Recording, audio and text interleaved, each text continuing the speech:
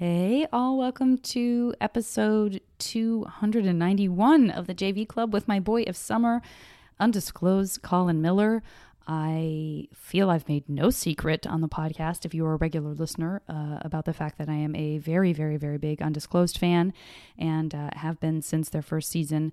I just think they're doing such great work. And so I was just thrilled. I really apologize to those of you, especially those of you who may be coming from the Undisclosed side or who are fans of Colin's. If you are here expecting a straightforward interview, I must warn you that it is definitely a conversation. Try to think of it more as two people virtual sitting over coffee together. I definitely talk about myself. That's kind of the nature of the show. Anybody who has listened to the show before knows that, but I'm always a little self-conscious about that when I think about getting new listeners in. So I hope you enjoy it. I certainly had a great time. I felt very excited and honored to get to talk to, again, somebody I think is just doing great work out there in the social media / podcasting / legal justice world. So take a listen, and I will speak to you guys soon. I will be at Comic-Con this next weekend in San Diego. I will be in Philadelphia this weekend, right now. It's happening just 2 days from when this podcast drops. I will be there with Spontanea Nation, with Paul F. Tompkins, Tawny Newsom, and Eugene Cordero. And I very much look forward to being at Comic-Con the week following to talk about Stand Against Evil, to do a really cool sci-fi panel. Their network is putting together a really fun, cool kind of debate-style show that a lot of amazing people are on, including John Barrowman. Be Still My Heart. So I hope to see you there if you were going to be in the Comic-Con area. And that's it. Enjoy the episode. I'll talk to you soon. Now entering Nerdist.com.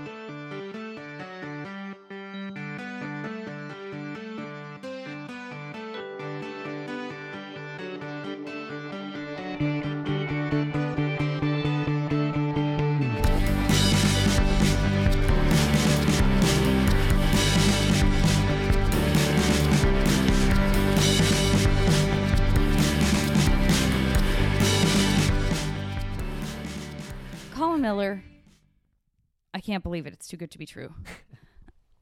Which inevitably means something will happen. Someone's going to rush into your office on campus and scream fire. Like, that feels like... But then at least it will be on your end and not mine. For the listener, I have had many technological challenges this morning. I was explaining to Colin that it only happens... to the point where I wonder if there is some sort of psychological thing I'm doing to sabotage myself, because it truly seems to only happen once in a blue moon with someone I don't know and someone that I would hope to impress. That is a guarantee that everything will sort of fall to pieces very quickly. It's the old Murphy's Law thing, right? It's the old Murphy's Law. Admittedly, I'm realizing as I say that I don't know who Murphy is. Yeah, I don't know who that was named for. Yeah, I mean, probably someone who had some bad luck, I would guess. If Rebecca Lavoie were on this call, she would say if Murphy had anything to do with a legal matter, you would absolutely know. You would be like, well, actually, this dates back to an old Supreme Court case in 1962. Thank you so much for doing the JV Club. This is very exciting for me. I think I've been overly effusive from the get-go. When I found out that you had any inkling as to who I was on Twitter. Would you like to recap your perception of how that went down? Yeah, so I that think we can hear the story of my fangirling from you instead of from my mouth. Well, I remember exactly. It was on Twitter, right? I think you had tweeted something and I was tweeting a response, and you saw that I was following you on Twitter and you were happy to see that. And I was happy to see your excitement because I'm a big fan of yours from a few of the projects you've done. That's outrageous. That's outrageous. I was shooting Stand Against Evil. It was a very, very, very warm day, as is fairly typical, although they have been giving me more civilian clothes to wear. I was wearing my sheriff's uniform. It's a very uncomfortable pair of polyester pants. The entire affair was really bringing me down just because I'm very bad in hot weather. And when I found out that you followed me, my mood completely changed. And when I got back to set, I was so giddy that people, I think, thought I had like snorted some cocaine or something. There was like a genuine concern for my level of enthusiasm, which to that point that day had been like I was so sort of sluggish and lifeless when I wasn't when we weren't actually rolling. So you really put some pep into my step. But again, sort of pursuant to everything I've already said, I have been on Twitter for many years. I recognize and understand that if you want to send a message just to the person, I mean, certainly you can send a direct message, but if you just want to send a message, for example, to a person that the only people who would care is if they both followed you. I should have just sent a message at, your Twitter handle and then said my piece. But I was so flustered that I just sent out a tweet into the world that was clearly directed only to you.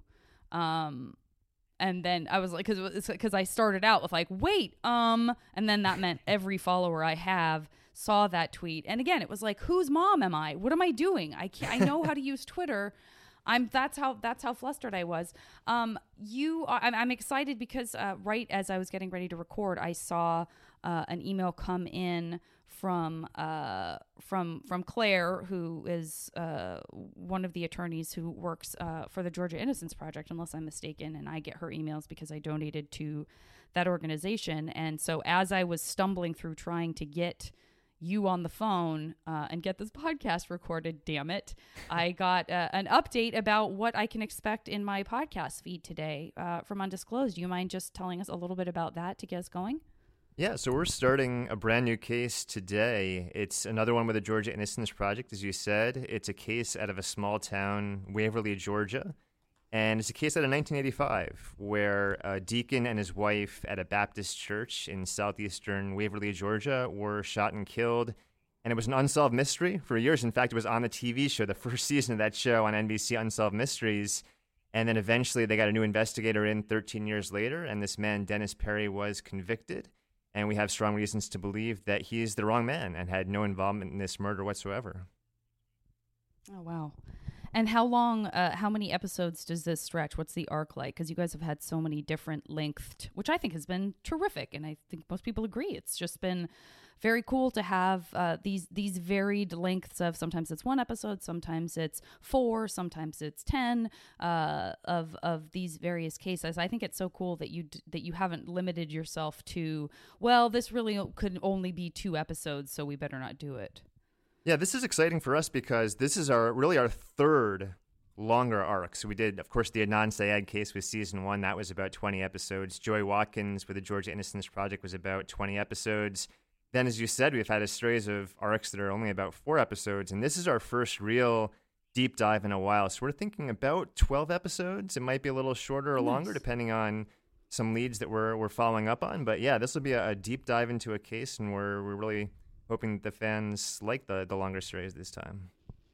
Well, it's going to be great. It's going to be great. I'm really, really looking forward to it. And the Freddie Gray, that particular, I sort of do think of that as a season because it was fairly long, but that was in part almost a collaboration or a sort of forwarding or presentation of work that was sort of being done a little bit more outside of you, Susan, and Rabia.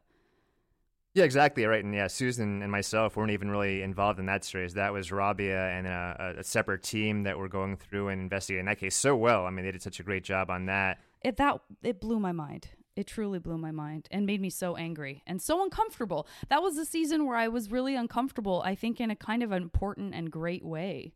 When talking about, just conversations about race and when to listen and all that kind of stuff. I thought it was really terrific.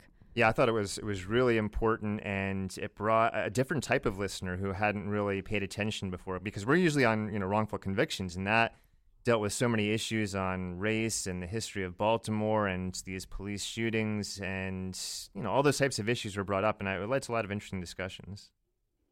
Absolutely. What kind of conversations or is that something that comes up for you as a professor when you're kind of getting into the nitty-gritty of past cases and sort of the history and the forensics almost of the legal system, how much do those kinds of conversations, those more raw emotional conversations, come into play with your students when talking about things like race or sexism? Oh, quite a bit. It's interesting. Before I taught here, I actually taught at a school in Chicago, the John Marshall Law School, and they actually gave free full tuition scholarships to former police officers. And I was actually teaching in the night school at John Marshall. And so you'd have these former police officers coming in, and it was a really diverse law school. Lots of people of different ages, races, ethnicities, religions.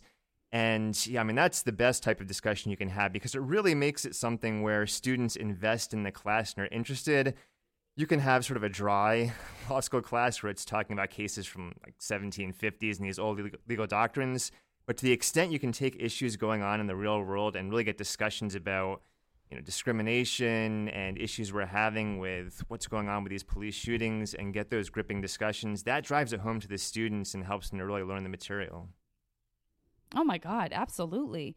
No, that's, I mean, whereas that's, I mean, it's not a whereas. It's that's certainly true in any kind of classroom environment, right? Is anytime you can, I'm saying this as a daughter of two teachers, but anytime you can sort of bring it home in a way that makes something come alive and feel like it's a sort of breathing, moving experience, it's only going to benefit everybody involved, everybody who's trying to walk away with some information and some opinions.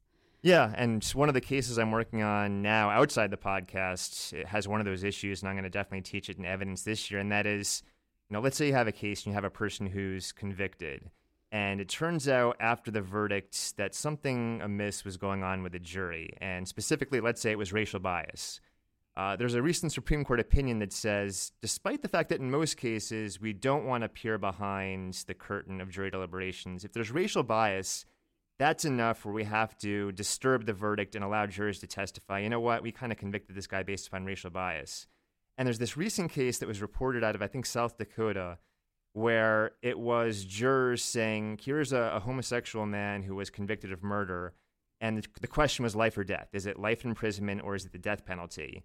And several jurors, according to what they've said after the fact, said, you know what, we think you would enjoy prison because of the whole sort of prison, well, really, rape culture, not sex culture, but he'd enjoy prison. And so we're not going to give him a life sentence to benefit him, right? It's going to be the death penalty.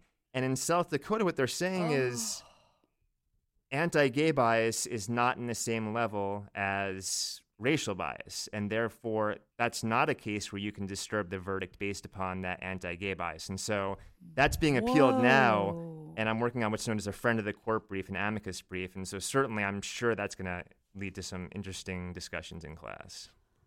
That is astonishing and fairly terrifying.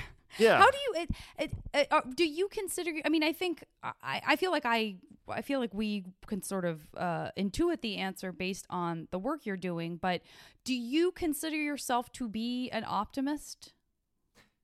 Yeah, I mean, there's that whole, I'm sorry, but there was a quick sigh and a sort of resigned version of, yeah, that is kind of a perfect answer. Go ahead. Well, right. It's sort of the whole, the Martin Luther King Jr. quote where it's the moral arc of the universe is long, but it bends toward justice. I think that pretty perfectly encapsulates it, where we're not going to get there today, tomorrow, next month, next year, but slowly but surely we're sort of ticking closer and closer. And, it's gradual sometimes it's immediate. Sometimes you have 2 steps forward, 1 step back. But I think, eventually we're getting toward a more just society. I love everything you just said, and I embrace it. And that you're right. That was an absolutely perfect, articulate quote. I don't know who this Martin Luther King Jr. person is, but he sounds great. And this kind of version of yourself, as we get a little bit weird and meta here, but is this sort of the moral principles that you have and the relationship that you have to your own ideals and how that relates to this, this structure that we've set up as Americans? Do you feel like that's a version of you that has carried through from childhood? Did you always kind of have a sense of this stuff, or has putting a spotlight on it in your career had a huge effect on, like kind of modifying your own feelings about right and wrong? I think, the work I've done has certain heightened features that I've had. I always had sort of a sense of justice and advocating for those who were being discriminated against. I guess that sort of instilled in me. My father, my grandfather on my mother's side, my family is Jewish on my mother's side, and he grew up in the Bronx. And the famous story about him was he didn't know until he went to World War II that there was anyone other than Jewish people. And he entered the military, and there was a lot of anti-Semitism there, and he was treated pretty poorly in the military. He came home to Long Island. He was a sign painter, and he found that his hand was shaking and he could no longer paint, and he had eventually diagnosed with multiple sclerosis. And he had a fight with years with a VA to get benefits for that, and he wasn't really that educated, but he taught himself the law so that he could appeal this and eventually get benefits. And those benefits are part of what helped pay for my law school education. And so, through that and hearing his story, that's what stoked my interest in the law and fighting for the underrepresented and fighting against bias and discrimination. And so that was always, I think, sort of instilled in me growing up. And then through working as an attorney and a professor, I think it sort of just, highlighted those even more.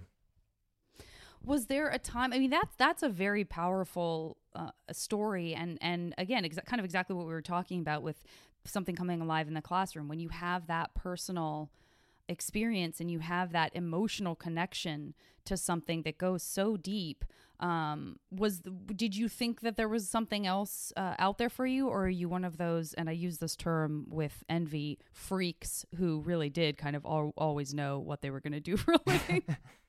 I kind of always was oscillating between journalists and some type of teacher, and it was just something where eventually I figured, I really love the process. I used to be assistant coach to sports teams growing up and did some mentoring and tutoring, and just seeing the process of someone who, initially doesn't get something, whether it be an athletic skill or some type of knowledge or way of thinking, and you just work with them and see that growth. And my philosophy always is I love to teach things to people so they can eventually teach it back to me.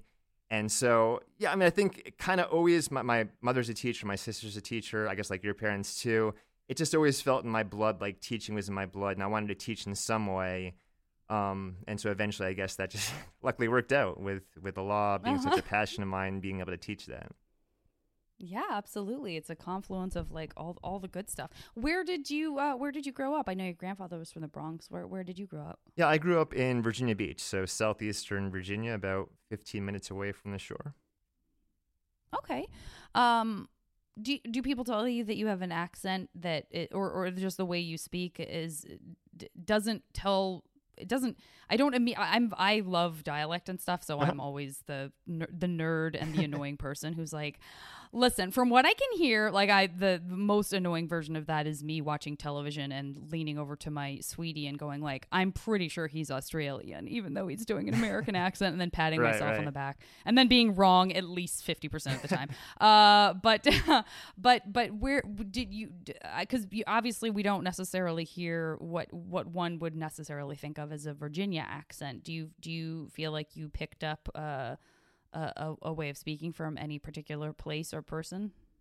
Yeah, not really. And that's the interesting thing is growing up in Virginia Beach, it's not traditionally Southern. So I've worked a couple of times in Richmond. I worked there for a summer at Legal Aid, and I externed at the Supreme Court of Virginia there.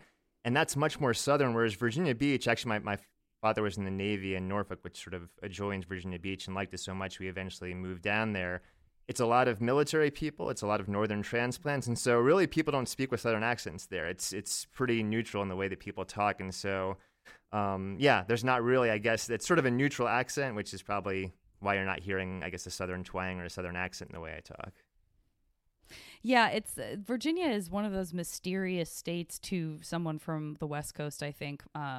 Me being from Arizona and having like such a limited recognition of certainly I feel like I had a light grasp on geography as a student, but it is a place where, just in podcasting, people who have either come from the Richmond area or from the more what would be considered quote unquote southern part of Virginia, which is, that's by self admission of podcast guests, and the difference between like, for example, I don't know why this is popping into my head right now, but for some reason I feel like Leslie Bibb might have been from Virginia, and I feel like we had a whole conversation about family members of hers really having that sort of twang, and then the difference between someone who is, and then you sort of go, well, what about DC? Do you think of DC as the South, everyone? No, of course not. So that sort of helps educate a little bit, but yeah, the test is always, I worked at Wendy's for a couple of summers, and that's where I sort of learned it was we didn't serve sweet tea. And that was the litmus test for people. They would come in and say, wait, you don't serve sweet tea? So that's sort of the idea that Virginia Beach is just not in the South, is we don't have sweet tea there. That's it. That's the only deciding factor. Pretty much, yeah. It is very helpful. It's very helpful because all the time I shoot in Atlanta, I do have to remember to, when I order iced tea, make it very clear that I don't mean sweet tea. When I get sweet tea by accident, I don't know what to do. It's very, very sweet indeed. Well, good. I'm glad you brought up Wendy's, because of course that's the reason we're both here, is to really dig deep into your time at Wendy's. So you went the route of for part-time job kind of stuff. Would you say that you went the food route versus the retail route? Because that is obviously there are many, many other shades and hues and tones and other jobs that young people end up taking. But for me, when I was in high school and college, the overwhelming majority sort of ended up either in food service of some kind, or like, working at the Gap folding sweaters or something like that. Yeah. Basically, I don't want to have to sell things to people. I'm a terrible salesperson. Even though my father was a Levi's salesman, so he was a really good salesman. My brother is too. But no, I'm good at teaching. I'm not good at selling. So yeah, going the Wendy's route as opposed to say the J. Crew or Gap route sort of made sense to me. What's the age difference between you and your sister, and who's older? So I have a brother who is 18 months older than me, and a sister who is 5 years younger than me. Oh, okay. And did you grow up with a married couple, or was there a single parent, or a stepdad or stepmom? Married, yeah. So yeah, I guess among friends and other people that I knew, yeah, one of the few couples who married and stayed together, and they got married in 1970, so they have been together, 48 years was this June. Oh, very cool. Are they still in the Virginia area? You mentioned that he liked their, yeah.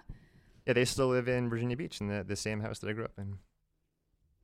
And what ended up taking you into, you said Chicago, was that where you went to school as well? Do I already know this, and am I already blanking on? No, yeah, I went to college and law school both in Virginia, and then was an attorney for a while, and then it's just sort of you throw your hat in the ring and say, I'd like to be a law professor, and whatever school or schools are interested in you is where you end up going. And so there was a school, the John Marshall Law School in downtown Chicago, that was interested and had an opening, and so just worked out nicely to go there. Absolutely. Okay, so got it. And when you were in high school, what were there classes that you sort of felt more drawn to and excited about?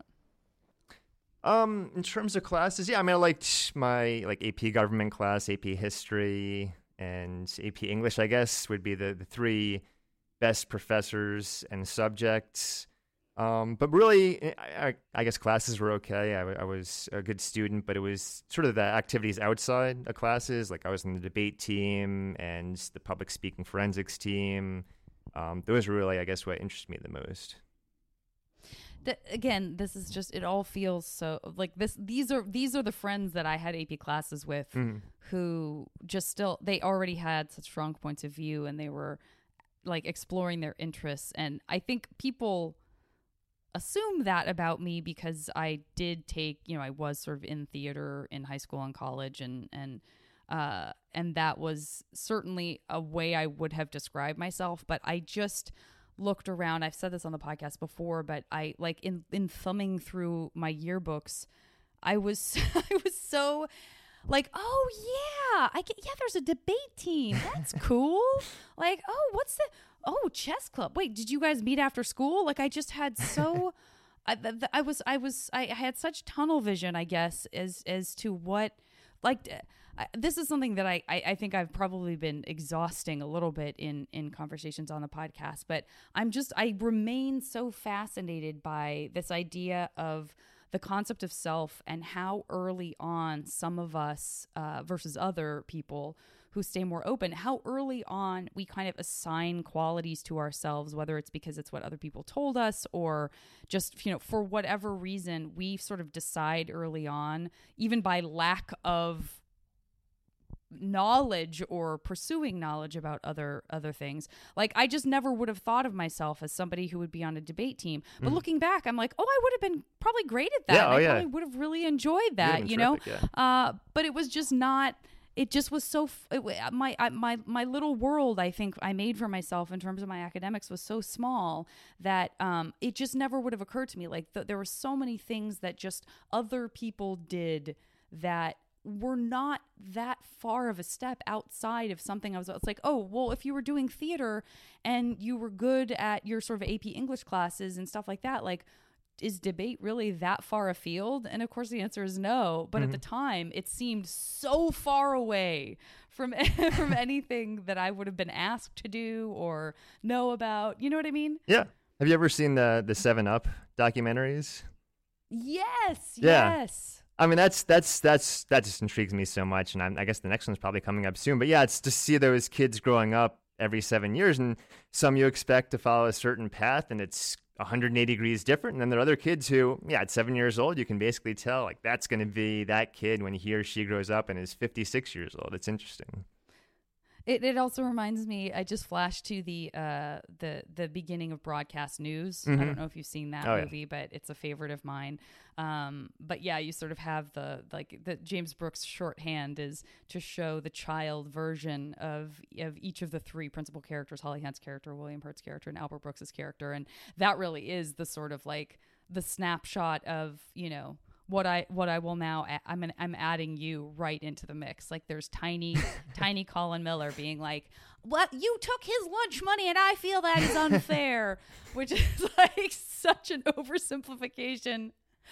It's so unfair. Speaking of unfair, but now that I know that you're on the debate team, like, you just keep telling me things that are checking boxes I didn't even know I had until I'm hearing it, and then I'm like, well, of course you were on the debate team. So if you want to just like throw something from out of left field, like, I also was like I used to cook dinner for everyone because I'm known for my eggplant parmesan as a high school student. I'm very ready to hear that. Well, I'll tell you that, you know what? I actually, in addition to the ones I mentioned before, I was interested in being a chef and would get recipe books out of the library. Now, it turns out I have a terrible taste. Why did I pick that? And smell, so it was not a good career path. But I had an easy bake oven. Yeah, I was good to go. But yeah, I'm okay. I mean, I've learned. But yeah, that was something that I definitely wanted to be when I was younger. Oh, God, please tell me that is not something that my unconscious tucked away from, like, Blue Apron ads on Undisclosed. I'm terribly, terribly afraid that is the only reason that was the particular thing that came up. And I just sort of searched my database of Colin Miller and suddenly with alarm realized, like, oh, wait, no, that's probably why you said that. That's, I don't really have an imagination. I'm still just going off of some sort of cue from the podcast, perhaps. How close were you with your grandpa when you were growing up? Was he somebody that was in your life on a pretty regular basis? Yeah, so before we moved down to Virginia Beach, we were in sort of northern New Jersey, and my father worked at the Levi's in downtown Manhattan, and they were out in Levittown. They had one of the initial Levitt houses on Levittown, so I'd see him a good deal. And then we moved down to Virginia Beach. That still wasn't too far away, and I remember we spent a nice summer up there with him. So yeah, I was pretty close to both my grandparents on my mother's side. And did you go to temple, and were you bar mitzvah because of your mom's side of the family, or? No, and that's sort of the thing is, yeah, my mother's side is Jewish. My father's side is some branch of Christianity. I think maybe Episcopalian. And so as a result of that, just really weren't raised with much religion. So yeah, I didn't end up going to church or temple. I guess our church sort of on Sundays was the movie theater. That was where we would go to spend our Sunday mornings and see the cheap, I guess, $5 matinee movies at the movie theater. That's pretty amazing. Was that any kind of topic of conflict? Again, not to kind of throw your parents or your grandparents' story in any kind of like a Snoopy way. I mean that I'm a Snoop, not the Charles Schulz way, although I do very much enjoy Charles Schulz's work. That your mom did not marry someone who was Jewish. Did your grandparents care about that? No, and they themselves weren't too religious, so that was not really a point of conflict. And it wasn't, growing up that there was sort of animosity toward religion. It was just sort of something that wasn't really part of my life at all. So it's one of those sort of blind spots. I sort of watch Jeopardy at night, and it's whenever the Bible category comes up, it's no clue whatsoever what's going on. So it's interesting. Well, I asked because, of course, your introduction to me of your grandfather was so specific to him being kind of isolated in his environment and honestly kind of not having a sense of non-Jewish folks, and certainly not anti-Semitism until he was kind of part of this broader picture in the world. So I didn't know if that was something that would have extended over to like his actual religion or his practices, or the way his relationship to his kids and their Judaism or lack thereof. Yeah, it's definitely possible. It's something I just really haven't delved in too much, just because it really hasn't been part of my life. But yeah, that might have had an effect. But yeah, I'm not too sure. Side note, I just kind of went into the rabbit hole of different branches of Christianity because I realized that I had absolutely no idea why there were so many and where various things broke off. Like, I really was so proud of myself just for remembering that Henry VIII wanted to marry Anne Boleyn, which is something that everyone knows. So it's really not that specialized.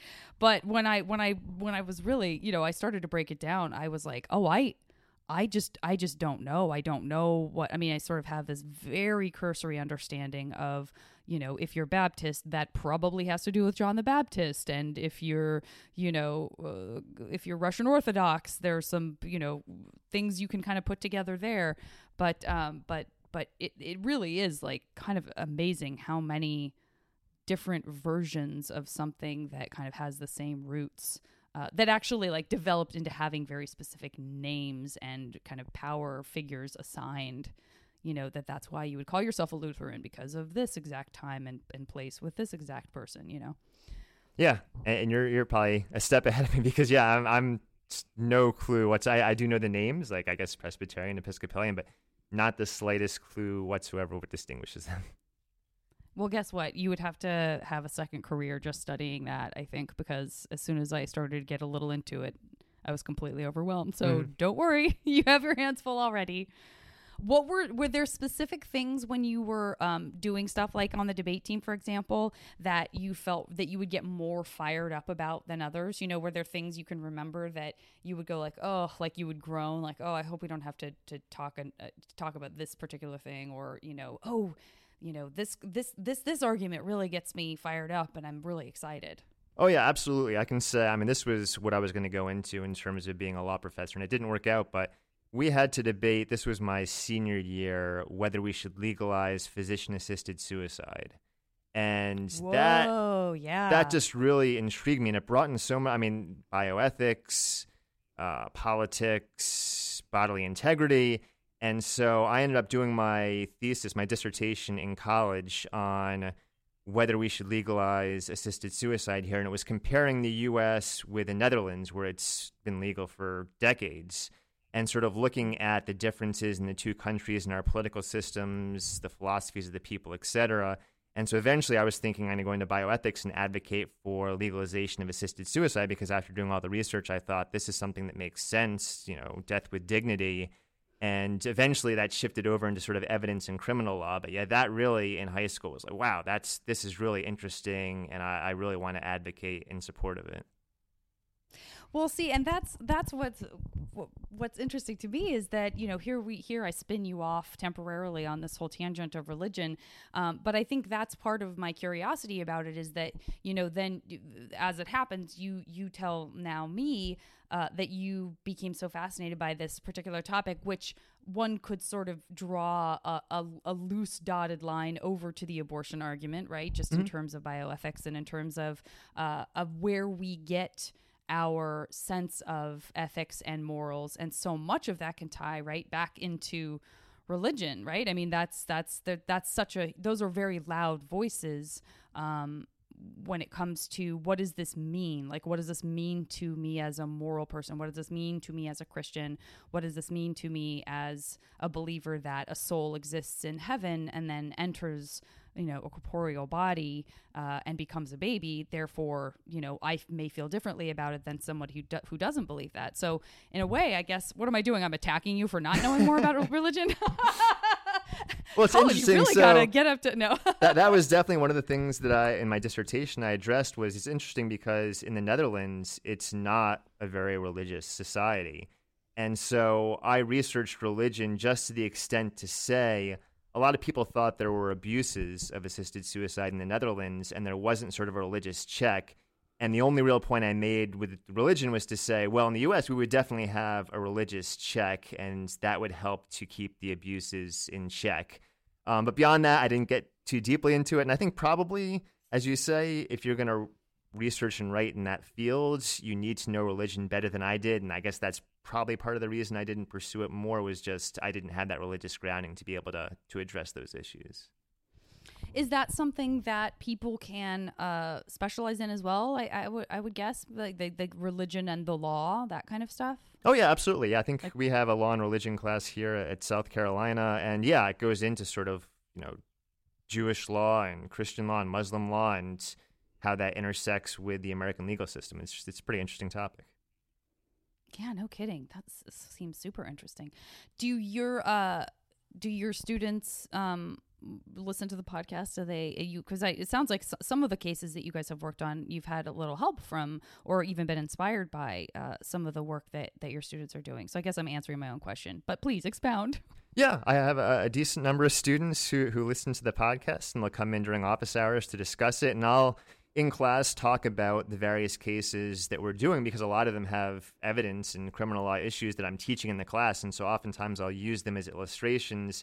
And as you said, I've had a few students here at South Carolina who have been terrific research assistants, sometimes talking to witnesses, sometimes doing legal research, sometimes helping me with the scripting of the episodes. And so it's great to be able to have that help from the students, then also use these podcast cases in the classroom. And you talk about the kind of additional work that you do where, you know, I have this picture now of you not only teaching, which from my experience, again, and you know this, but as a young person, watching the amount of work that my parents put into being teachers and the fact that it, you know, when as kids we roll our eyes about coming home with homework, but then you come home and you're like, oh, my dad has homework. He's grading 30 papers tonight. Why would anyone do that? Thinks the student who doesn't want to have homework and can't imagine making a decision to be an adult also with homework. But the tremendous amount of kind of blood, sweat, and tears, if you will, that go into teaching and I guess I'm realizing right now that because my dad also ended up writing books about ghost towns and mining camps, obviously he had enough time to pursue something outside of the semesters of teaching. And I think having that summer break was a huge asset for him in pursuing other interests outside of the classroom. But for you to be doing the podcast, coming on other podcasts, usually ones that are probably putting more good out into the world than this one, and then doing, as you were talking about with the South Dakota case, doing this extra work that you're sort of volunteering yourself as an expert of sorts. that's a lot of stuff, Colin. Did you always have that kind of work ethic? Is that something, I mean, if because you were drawn to debate and some of the stuff you were listening in high school, did you just kind of have an awareness of yourself as a person? Like, oh, I'm a guy who works hard and I enjoy it. Yeah, I mean, that's something like, for instance, in college, there were people from my high school who went to my college, and I remember my mom saying, oh, so-and-so was talking about you and saying, Colin always seems in a hurry. He's always rushing from one point to another. And that's just starting in, I guess, junior high school. It's always, I had my plate full with sports, volunteering for stuff, doing extracurricular activities. It's sort of like, did you ever see that Joan Rivers documentary about her life? And she said, like, I did, yeah. The biggest nightmare I have is like the empty calendar. That's sort of my philosophy in life is, if I'm not in motion and doing stuff, I'm just like sitting on the couch watching TV, which I guess isn't a bad thing because I like to watch TV too. But Right. I like to be active and have a lot of plates in the air. And so, yeah, I mean, it's just, I love to have my mind engaged and be able to work on various different things and be thinking through problems and how to solve them or how to teach them all the time. And do you feel like that was something, do you look around at your family members and go, okay, well, part of that probably comes from, this influence, or was it more of a surprise? Was it, or are your parents more like, we're pretty relaxed about this, that, and the other? Like, where did you get this crazy drive? I think more of the latter. I mean, I have a hardworking family, so it's not a matter of them not working hard, but just teachers reporting to my parents from a young age is just, the report was always, he's like the most self-motivated person I've ever had as a student. And I don't know where it comes from. It's sort of just this drive that's compelling me to move and act. But yeah, I guess it was just always there somehow in me. And I don't know what the origin is exactly. See, that's the kind of thing that we have to be very careful with, like, tampering with genetics, because that is exactly the kind of quality that someone would be like, listen, let me just stick a needle in your arm.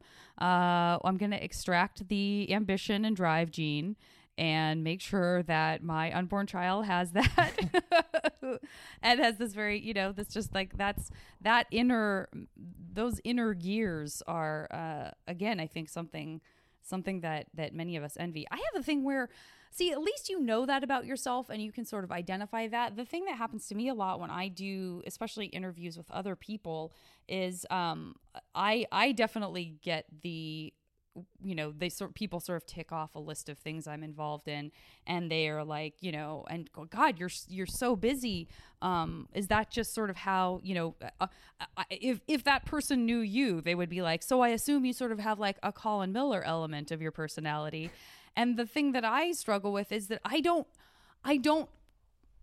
have a trouble identifying that in myself. And so like, I am still sort of puzzled by the amount of stuff I do, because I don't necessarily say like, yeah, that's who I am. I just like to have I do like to have a lot of things going on, but I feel like a lot of the time, rather than celebrating that, I'm sort of dragging my feet a little bit, which doesn't make sense because they're all things I chose to do. Right. So I feel like I need to just adjust my attitude a few notches, because I'll do this thing where, I do something, I start something, whatever it is, it's something that's very directly auto-generated, and then I take a step back and go like, oh boy, I got a lot to do. Listen, I kind of just wish I didn't have any of this to do. Like, so what, you know what I mean? It's not, yeah. I think there's a missing piece that I need to plug in. So I just go, yeah, this is who I am. This is what I want. I enjoy it, Yeah, I mean, it's one of those things where I think sort of like you, I just sort of jump in feet first and I don't really think it through too much. And there are certain times I'm like, what did I get myself into? But most of the time, yeah. I'm pretty happy that because if I've decided to do something, I haven't necessarily thought about the amount of work it's going to take, but if it's a project that I've decided to do, it's something that's piqued my interest and that, I'd be happy to do. Maybe not the amount of hours that it takes to do it, but the actual work. Yeah. And I don't know this at all, but are you married and do you have a family? Like, do you have kids of your own? I am married, no kids. Yeah. So I've been married for 14 years. Aha. There, I found it. The thing we both have not done because we've been having so many other kids by doing other projects and making things and making commitments to work stuff that that's, I mean, do you feel like that? Has that been part of it for you? Let me know if I'm prying, but is part of it that you're around young people and young minds and you can sort of see, for lack of a better term, like a work product that also goes into something more organic and emotional and more of a legacy than, maybe somebody who is working really hard, but they're working at something that doesn't necessarily speak to any kind of a legacy. Yeah, I think that's definitely true. Nieces, nephews, friends' kids, the law students who are now oftentimes lawyers who are coming back and asking me for advice, and I'm seeing the progress of their career. So I think that all those sort of combine together to, be a factor in that. Did you think that you would have kids by this time? Did you have a sense of that as a young person? Did that feel like it was part of any kind of I don't want to say formula, but did that feel like it was in a picture when you looked forward towards your life as a quote unquote grown up? No, I don't think I had any sort of, time frame on it, and it might still happen down the road. But yeah, it's not something where I was thinking, by age 35, I'm definitely going to have kids. So it wasn't anything like that. Yeah. Yeah.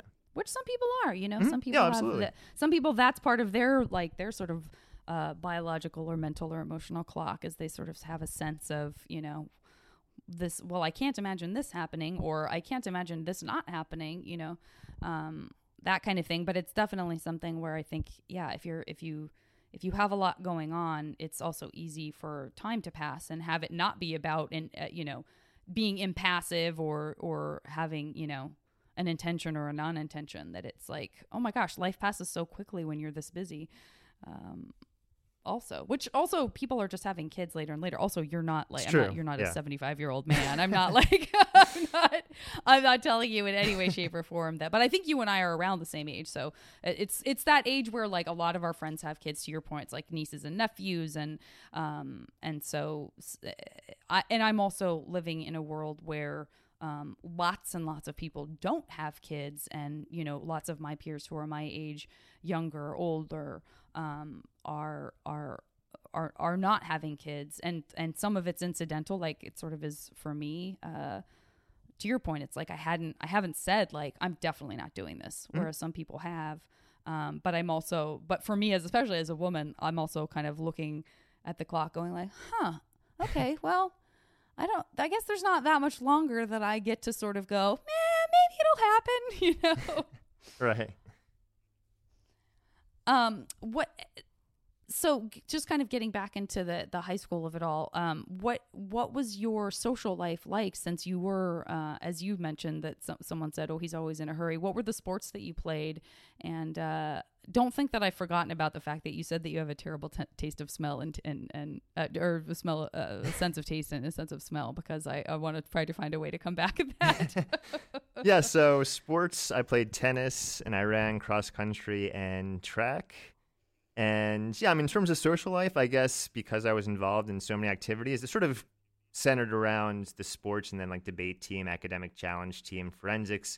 So like, weekends would always be spent at a debate or a forensics tournament, and then oftentimes going, after school to play in tennis tournaments or go run. And so those were my main friends, were the people who were in the same student organizations as me. And did you date? I did not. I did not date at all in high school. Well, I got to get into that. Was it because you were so busy? Were you shy? Both. Yeah. So shy and introverted for sure. Very busy. Didn't really find anyone in high school who I thought just was really clicked and things matched up completely. So I guess a variety of factors, but yeah, definitely very shy and introverted. Did you have crushes on people that went unrequited?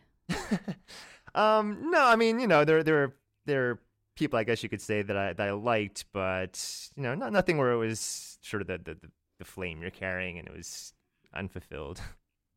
Yeah. Well, I think if you're in, some of those social groups, like they're very they're certainly non-gender specific in terms of like, unless you're going, you went to a co-ed school, I guess I should clarify. Yeah. Was it public school? Yeah, public school. So it was First Colonial High School, which was, at least at the time until my senior year, the closest high school to the beach. So a lot of surfers, a lot of military brats. It was an interesting school. And the military brats, and you said that you consider yourself a military brat? Not. I mean, my father was in the Navy, when he was younger, and then was a Levi's salesman when I was growing up. So I wouldn't consider. We did move around. I was in Massachusetts, Ohio, and New Jersey, but then it was like third grade. I was in Virginia, so I didn't move around after that. Yeah, because that's a very specific. I've had a handful of Army brats for sure, and it is really interesting how those kinds of experiences, especially if they stretch into your teenage years, like there's just the sense of kind of anchorlessness and seeing how different people handle that, whether it's that they make friends easily or they are very guarded, or, are they people that adapt quickly to an environment, or do they sort of always feel like they're hovering, not above in a superiority way, but just in a sort of like, I'm just hovering above this life because it could change at any moment.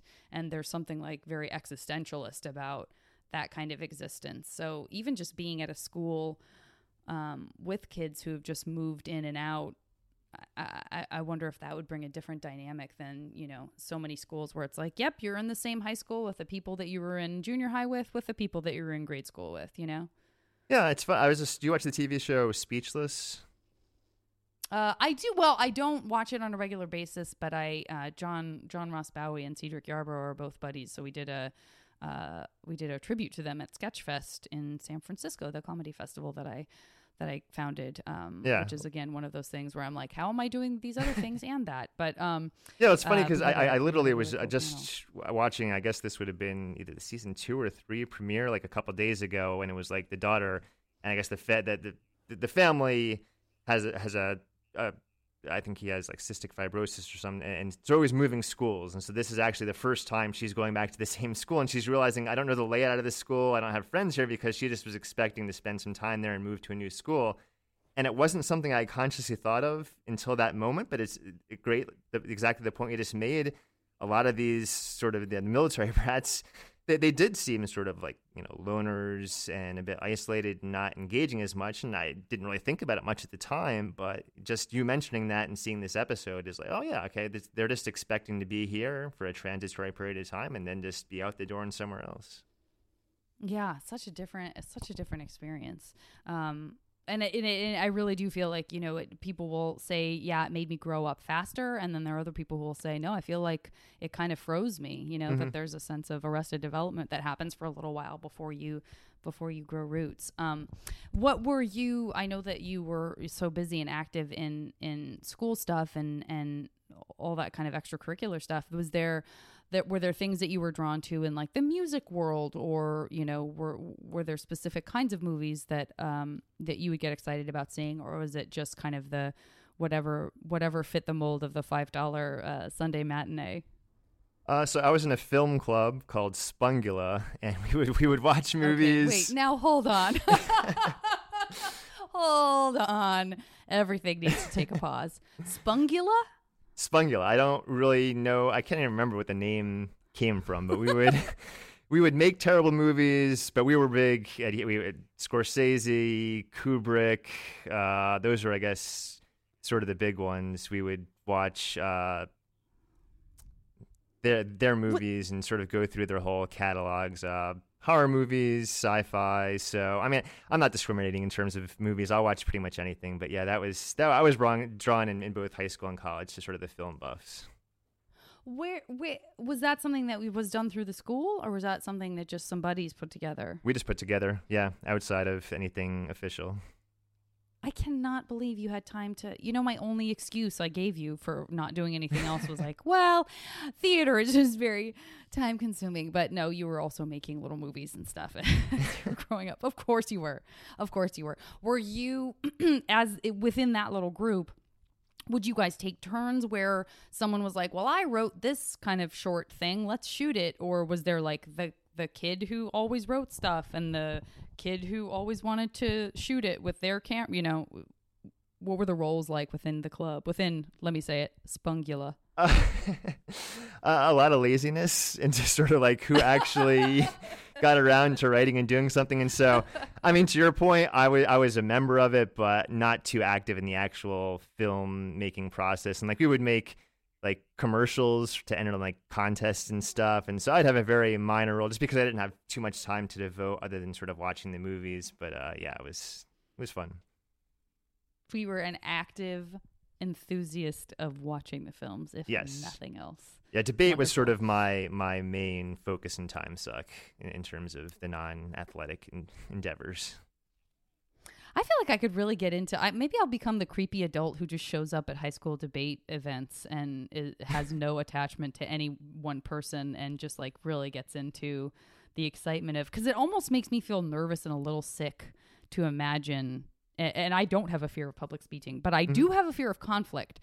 So that I think is probably why that one piece, I would say, is like, even if it's a small stepping stone from the other stuff I was interested in, I'll say that conflict was very uncomfortable for me and still is. So probably that's where I feel that flutter, is like the idea of even in a very like structured situation, the idea of having someone like, you know, their job is to attack a point I'm making.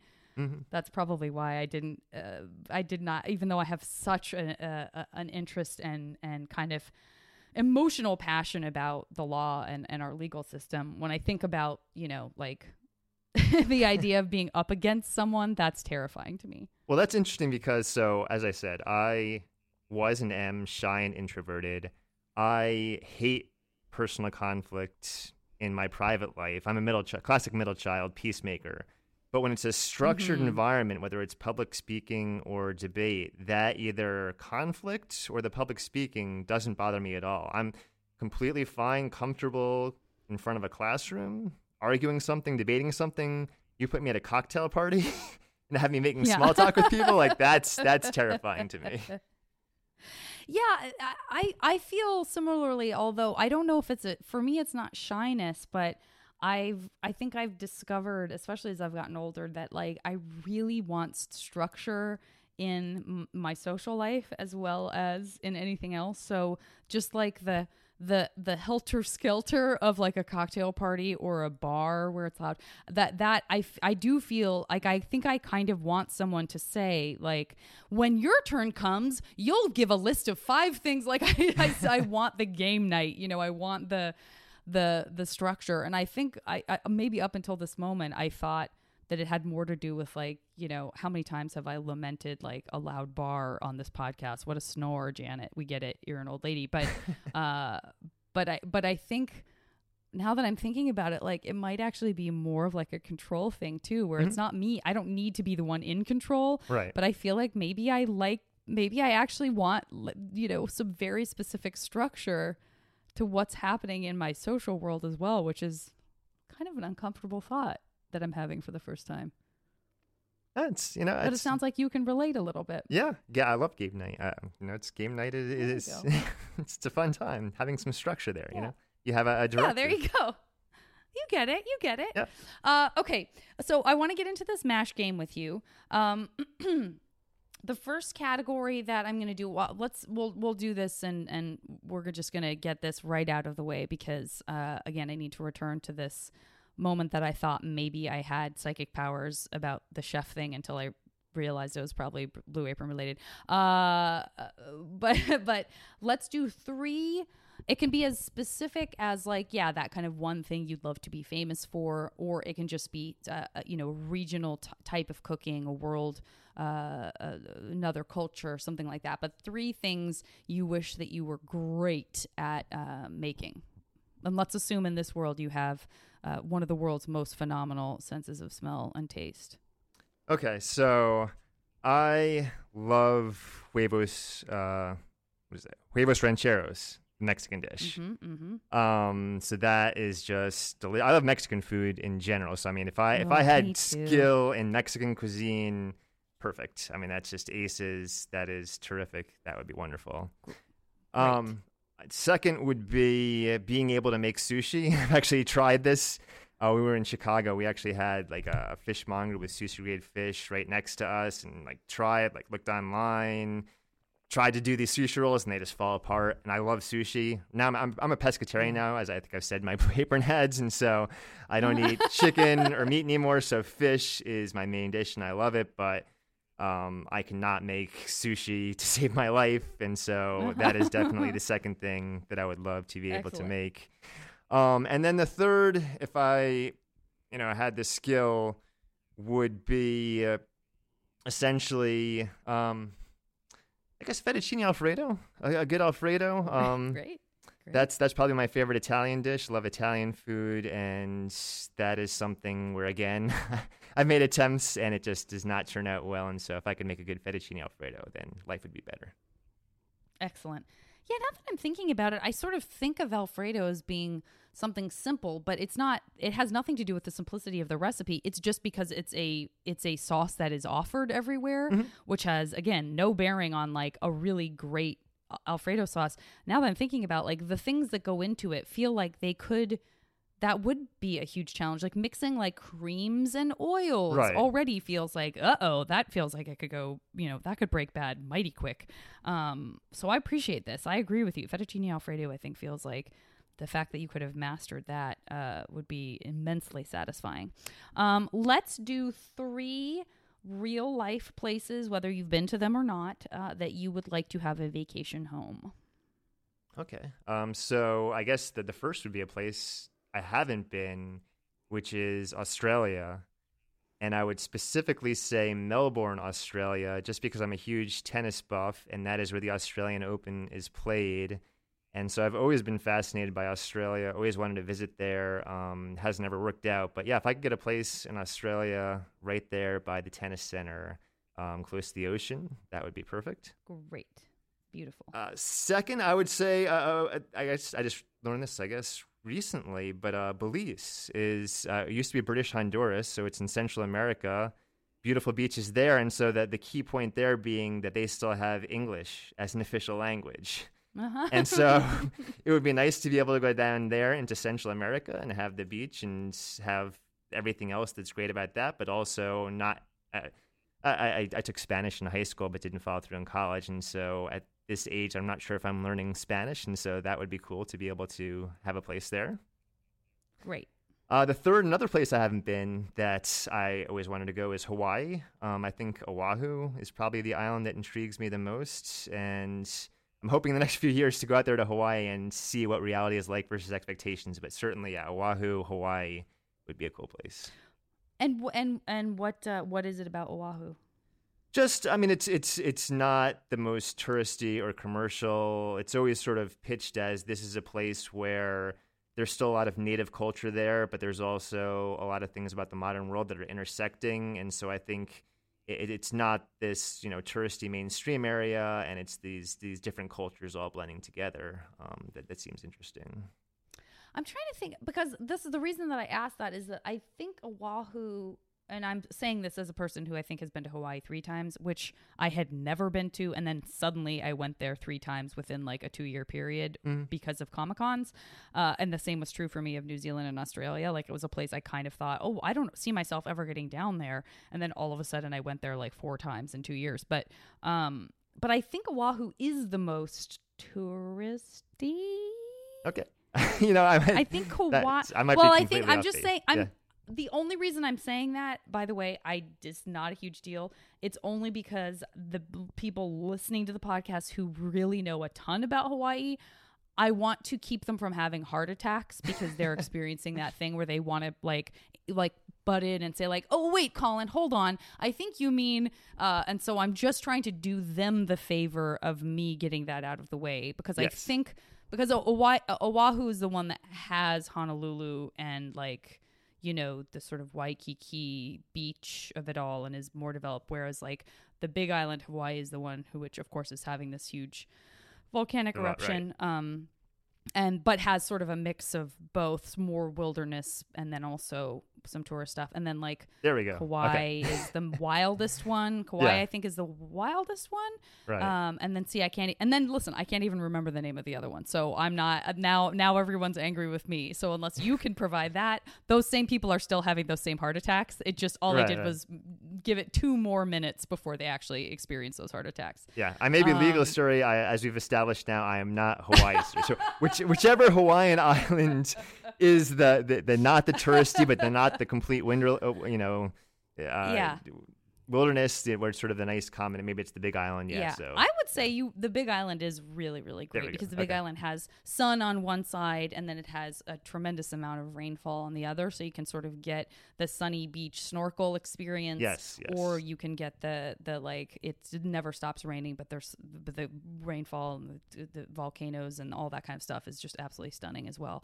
I've only been to that island once, and then the other times I've been were to Oahu. So that's the limit to my expertise. So no, I don't want you to feel. I clearly there's no shame on your part. You've never been there. Okay, so next category, let's do. I got to do the 3 movies that you can step into and sort of live in that world. You're not reliving the plot. You're just kind of there's something about it, as whether it's sci-fi, fantasy, or totally reality based. Something that would be wonderful to kind of step in and just like get away from it all inside of. Wow. Okay. So if I'm, what I'm thinking is, I'm trying to specify which one exactly, but it'd be a movie musical. And I guess it'd be like an upbeat one, not like a Dancer in the Dark, which is like a big downer. Yeah. Not like Hedwig and the really Angry Inch, which is like the songs. I want a world where basically people are just in the streets singing and dancing and stuff. I guess there were, so maybe like Singing in the Rain or something, or like La La Land, where it's like, that would be cool. You're just walking around and people breaking this song and they're dancing. So that would be cool. Going into some type of movie musical, I'll go Singing in the Rain. Second, I would say, and it was interesting because I just heard they're making the 3rd one, is Bill and Ted's Excellent Adventure. So we get to sort of hang out with the Wild Stallions and they're making their rock music, but you're also like traveling through history and seeing like Napoleon and Lincoln, and so like that would be really cool. Yeah, absolutely. So that would be the sort of this. So I have a musical, I have sort of a sci-fi, time travel. I guess the 3rd one I would. So I mean, this sort of fits with me. Is I haven't even seen the movie yet, but I've read the book. Is Ready Player One. Like the whole idea of like a futuristic Easter egg hunt where you have to know 80s trivia, and like that's the big conceit. Like that is something that I would definitely enjoy being in and competing and figuring that world out. Everything you're saying just cracked open my interest in both the book and the movie in a way no one has bothered to with me before. Can I be honest with you? I was like, because people read the book and it was anybody who read the book was just kind of like, oh yeah, it's super fun, like it's a bunch of 80s stuff, but there was nothing specific ever told to me about it. So I was like, oh okay, well I'm not in a rush to read that. And then the movie came out and people kind of said the same thing, but like just in a sort of it's a real homage and mishmash of all this 80s stuff. And again, I didn't know that there was the book is called Ready Player One, and it never occurred to me that there was like a gaming element to it where there was some sort of like goal to be reached. So you just encapsulated for me in a way that I'm like, oh yeah, that does sound like something I would be really into. Yeah, and I think as you said, we were born the same year, and so you would have gone through all the same pop cultural experiences as me, and that's I mean the book is just filled with 80s references, and so it's a lot of fun. Oh my gosh. Okay, now I'm actually interested. I can't believe it was all I needed was that one simple push. Okay. Next category, let's do let's do the 3 sports that, they can be sports that you've never tried, or they can be sports that you have a love of, and this just bumps you up to that next level where you're just, beyond amazing at it. But 3 sports that, you will have you wake up tomorrow having kind of downloaded this ability, Matrix style. Yeah, and so this is the sport I always wanted to do in high school, but we didn't have it. So we had track and field, and I would run long distance. But have you ever seen the Olympics, the steeplechase? No, what's a steeplechase? So the steeplechase it's like 2 miles long, and there are these high hurdles, and one of the hurdles has a water pit behind it. Whoa. And it's always Whoa. interesting to watch because like you'll have these people and like be falling into the water and tripping and all that. But I love long distance running. I'm 6'4", and so like the hurdles, I can jump over the higher hurdles. I always wanted to do steeplechase in high school, but we didn't have it, and so like that would be killer to just be able to do the steeplechase. Do you like sort of obstacle course, like rope course type stuff for fun? Oh, I would love to do like American Ninja Warrior. Like I watched that and I'm like, Yeah.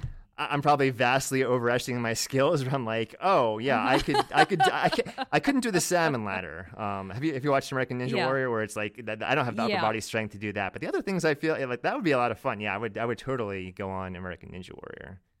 So let's do that. See, that's the second sport. Oh, great. Yeah, Great. if I could do American Ninja Warrior. American Ninja Warrior, amazing. See, this is what I'm talking about. Like, I think you can sum up even just the fact that like this is I'm really just like minimalizing everything. I'm compartmentalizing. I'm doing all the things. I'm being deductive. Not in a reason way, but in a reductive, I guess I should say. I'm being reductive. But the fact that you loved long distance running as a younger person, I cannot tell you how much I want to roll my eyes at you and say that just fits right into all the rest of the stuff.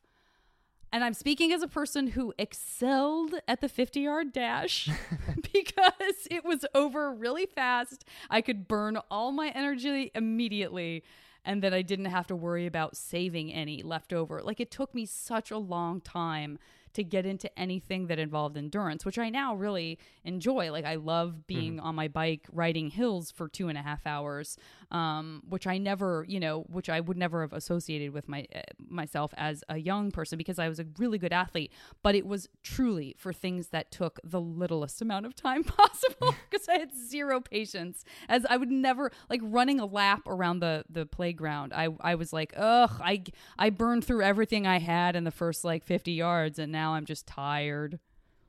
Yeah. Well, and I think Grease, the movie Grease. It's like John Travolta is like long distance. I don't know. I think I saw that movie and I was like, oh, okay, that's fun. Like run long distance cross country, and that was sort of what piqued my interest. I don't know. Listen, now you're making it this whimsical thing about how you were influenced by a charming pop culture thing, but I think it goes right to character of the person who is also has this sort of sense of themselves early and is like, yeah, these steps make sense to this kind of ultimate place that I could end up. Whereas I just refuse to even see anything past 50 yards in the 50 yards of my life.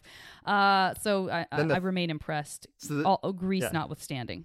So the third sport is my second main interest beyond the steeplechase, which is the modern pentathlon, which is a really interesting event. It is based upon history of Greek soldiers, and if they were dropped behind enemy lines, what skills would they need to escape? And so it's still in the Olympics. Ooh. It's 5 different events, and I actually have done 4 of the 5. So it's running again, it is shooting, it is fencing, it is swimming, unless I said that before, and it is horse riding and doing the equestrian events. Oh my, that is awesome. Yeah, and so that is I always love watching that in the Olympics, although I guess it's not very popular in the U.S. No one in the U.S. really does well. But yeah, if I could be like the Olympic gold medalists in the modern pentathlon, most people want the decathlon, but the modern pentathlon, that would be, oh yeah, I want to master that. Let me point out, too, that basically what you've done in that scenario is wished for more wishes, because you made yourself an expert at 5 things instead. No, it's good. It's brilliant. That's how a real master plays the MASH game. Were you a Boy Scout? No, I was not a Boy Scout. Because that seems like, again, that's the kind of thing where I sort of look back and go, man, I think that might have been cool to sort of take on some of those skills that I absolutely did not possess back then, but I might have been kind of a sturdy Girl Scout or Boy Scout. I probably would have wanted to be a Boy Scout, to be honest with you. But in fact, let me use that as inspiration for this next category, which is, now I'm going to take you back to any time before college.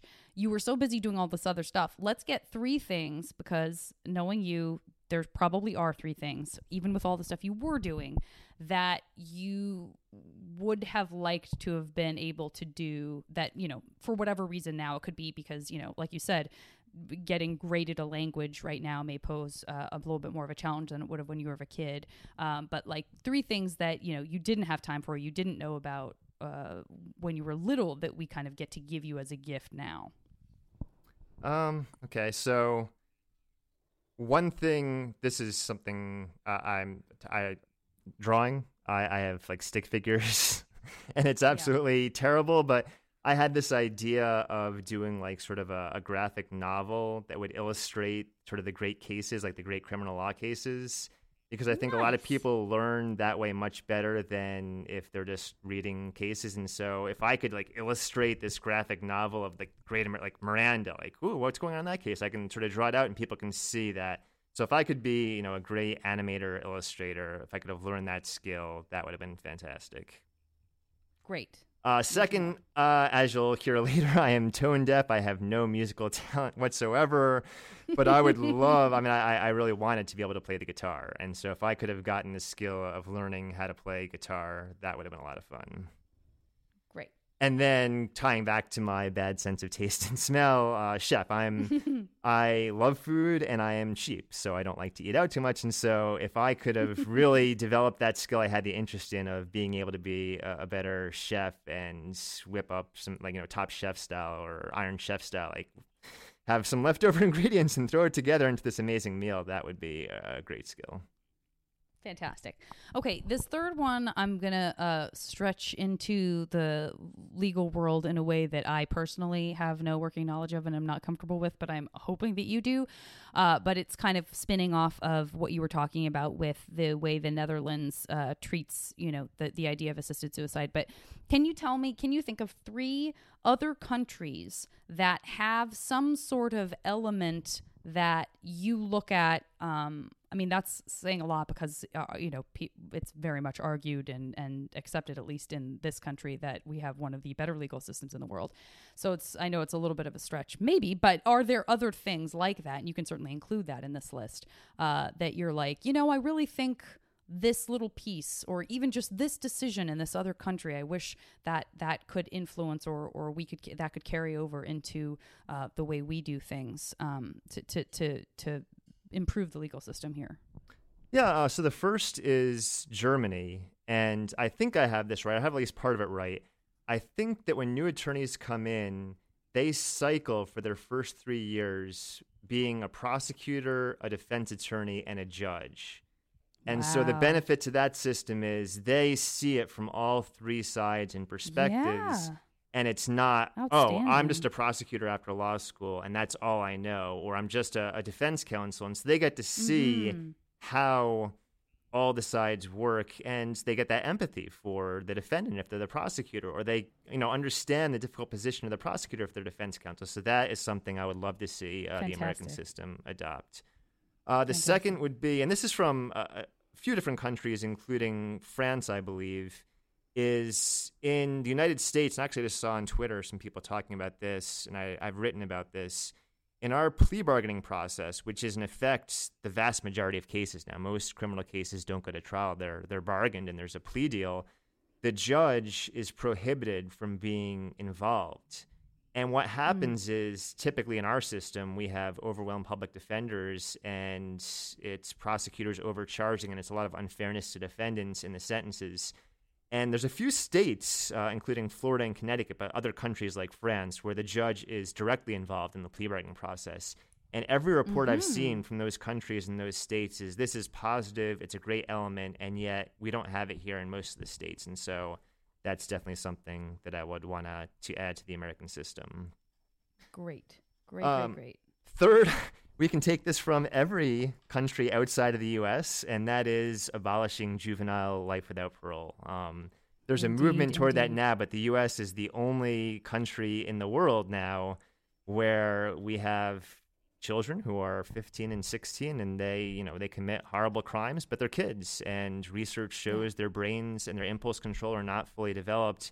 and we're the only country in the world where it's we're locking them up and throwing away the keys, and they have no chance of being released in many states. And so, taking that from any number of countries, I would wish we would get rid of, and I think we might in the next decade or two, completely get rid of life without parole for juveniles.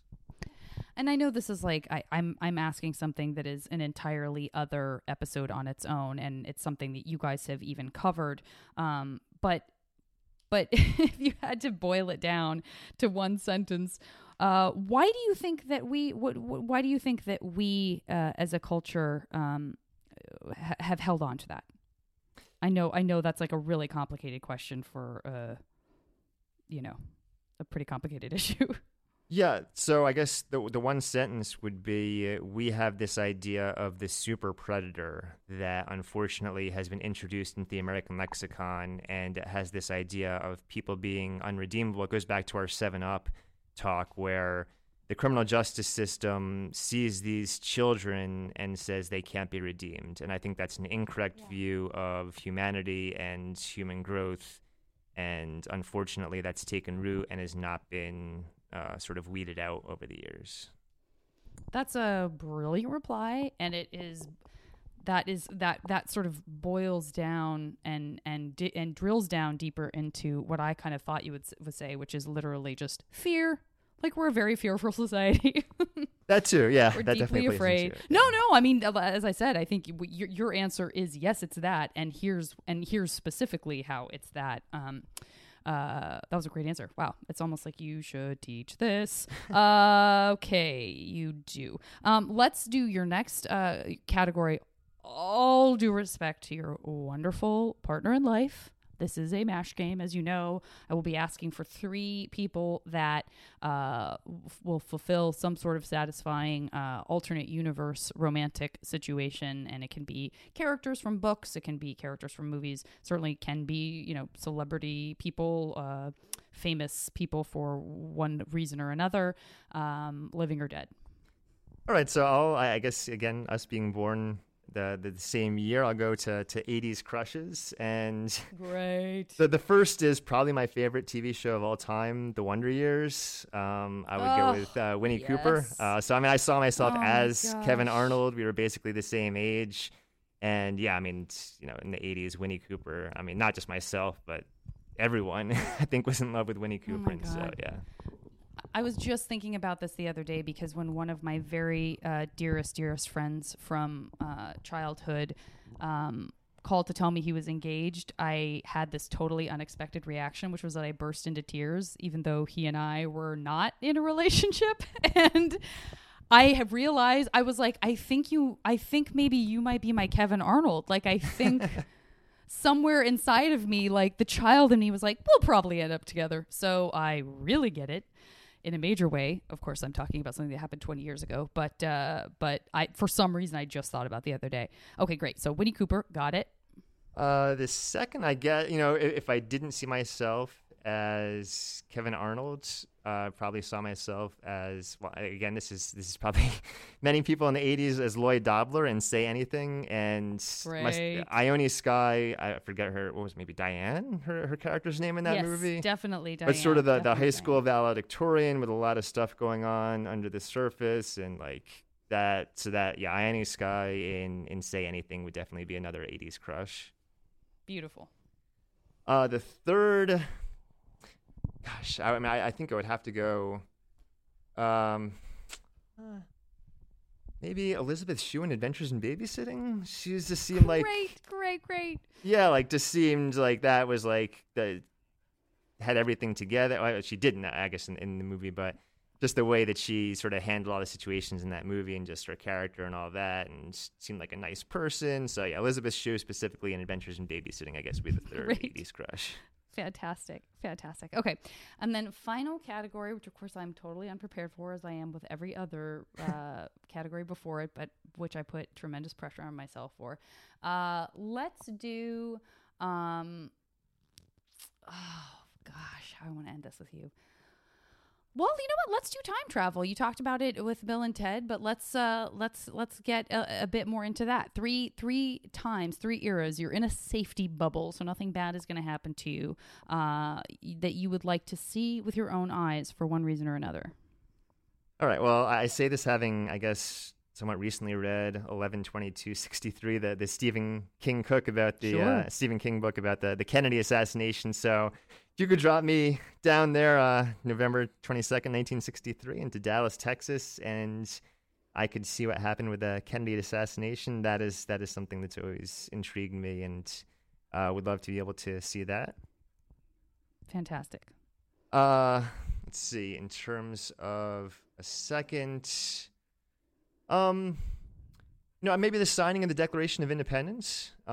Just such an important and pivotal moment in U.S. history, and seeing all these people come together and being able to talk to them and sort of pick their brains and maybe figure out what they were trying to do in setting up the society. That would be something that would intrigue me. Indeed. And in terms of a third event, maybe I would go back, maybe like 1215 and the signing of the Magna Carta in England. I guess I'm sort of doing like boring legal answers, but like these pivotal events when these key documents were signed, that's what intrigues me, of just like seeing the signers and being able to talk with them and interact with them and see what's going on. But I guess that fits with the whole Bill and Ted thing where I'm talking about like going to these pivotal events. No, I mean those are great, and also like that these are moments, as you said, that have a tremendously deep and sustaining impact on things that you're talking about and teaching on a daily basis. So there's nothing boring about wanting to, be able to have like some sort of insight or clarity into certain moments. That's hugely significant. So fantastic. Okay, so I'm just gonna do that little kind of squiggly thing where that just gives me the my eeny meeny miny mo number. Everything I just said was gibberish. So just give me a little, tell me when to stop here. Stop. Okay, so Colin, I am very excited to give you your 100% guaranteed fictitious MASH future. I would like to begin by telling you that you are in fact, wonderful chef. Now, you got it not just for one specific category, so I will say that you excel specifically at Mexican cuisine, but rest assured, in general, because you were able to do it from the time you were a child, you really have become quite a wonderful chef/cook. So, well done on that. I want to congratulate you on the fact that when you were talking about moments in time, moments in history, sharing that with your students or just talking about it in your regular life, you have yourself seen the signing of the Magna Carta. Awesome. So you will have a very, very particular insight to bring to the table where it comes to that. Now, if people are interested in what life can be like on the inside of Ready Player One, that's also something you have a very peculiar ability to speak to. You have a beautiful house in Oahu, or the Big Island of Hawaii, as the case may be. We'll see. Or any of the islands of Hawaii, once we figure out which one you would like to be on. And you can, what does this say? Yes. I remember when you blew everyone's mind doing the modern pentathlon. A lot of people said, is there anything this man cannot do? And I think the answer is no, there isn't anything. So congratulations on your incredible physical prowess in many, many different arenas. You were able to share all of these great times with Elizabeth Shue's character from I think we all know what I'm about to say, Adventures of Babysitting. And perhaps the most deeply significant contribution, not that all of these other things aren't mammoth, but perhaps the most wide stretching contribution is that you have successfully gotten the United States to end no life without parole for minors in our legal system, which is an extraordinary accomplishment and for which we all thank you. And that is great, those are the MASH results. Are you pleased? Oh yeah, I mean, look, I love my life, but that's a nice alternate universe, like fringe, sort of like separate world going on type thing. Yeah, that's a nice secondary reality. Yeah, especially when you end up with pentathlon, so you've managed to cheat the system. So very well done. And then, Colin, the last thing that I will ask of you, in addition to anything else that you would like people to be aware of, anybody who listens to Undisclosed, I imagine probably already knows where they can find you on social media, etc. But if there's anything you want people to be aware of besides being a part of that fantastic podcast, this would be a good time to tell us that as well. Yeah, I don't. The other project I'm working on now, I guess that I'll be sort of posting soon, and hopefully people across the country can get behind it. Is there's a lot of states where if you pled guilty to a crime, you cannot later present evidence of actual innocence or seek DNA testing, and so there's a lot of states where that's the law, and there's a lot of reasons why people falsely confess or plead guilty when they're not in fact guilty, and so look for that coming out, and hopefully contact your state legislators to let them know if your state is one of those states that you want the law changed. Yeah, and that you actually covered that in, what was it, last week's episode of Undisclosed that was explored with much detail. And so if people want to look for that, like where is that best place? Should they follow you on Twitter? On Twitter, I'll be posting at your blog. Yeah. Yeah, actually, I'm going to start on my blog. Yeah, so this week I'm going to start. It's like a 50-state survey. So I'll be looking at the laws in each state across the country and letting you know whether your state is what I call a good state that allows these people to seek testing and prove their innocence, or a bad state where, even if they have a video of this bank robbery showing a 5-foot-tall Caucasian man and you're a 6-foot-tall African-American man, you cannot present that if you've pled guilty to that crime. It seems there's so many moments in the law that seem so preposterous, and they present themselves as no-brainers. And then that's one of the things that I think is so extraordinary and frustrating and ultimately exciting about the law, is that it is this sort of breathing, living, human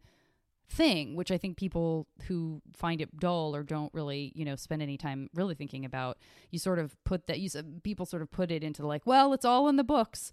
And, when you really take a look at like, oh, this happened for this one specific reason, and this group of people had this reason for doing it, and this is how it had this like incredibly wide-ranging effect on our entire legal system, and this is what we have to do to kind of correct that.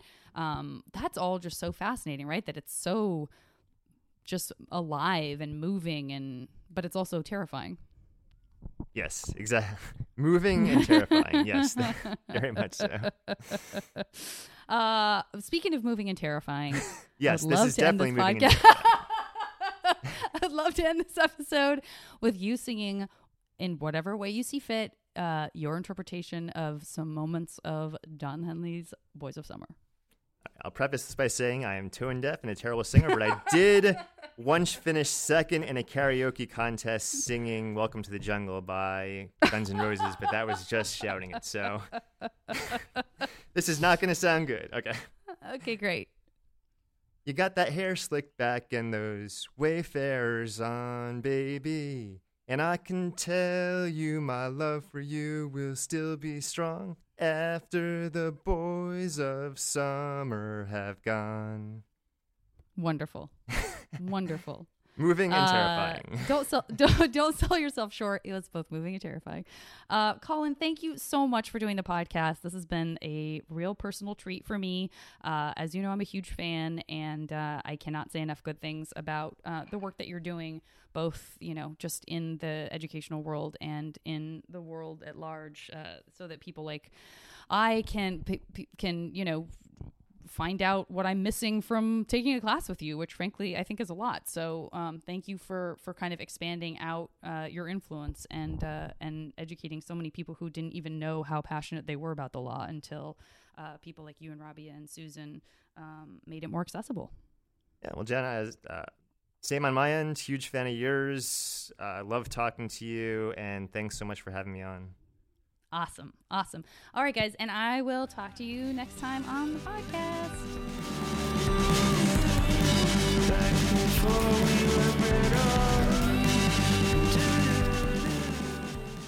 As always, the JV Club theme song is Back Before We Were Brittle by the amazing Say Hi. Now leaving Nerdist.com.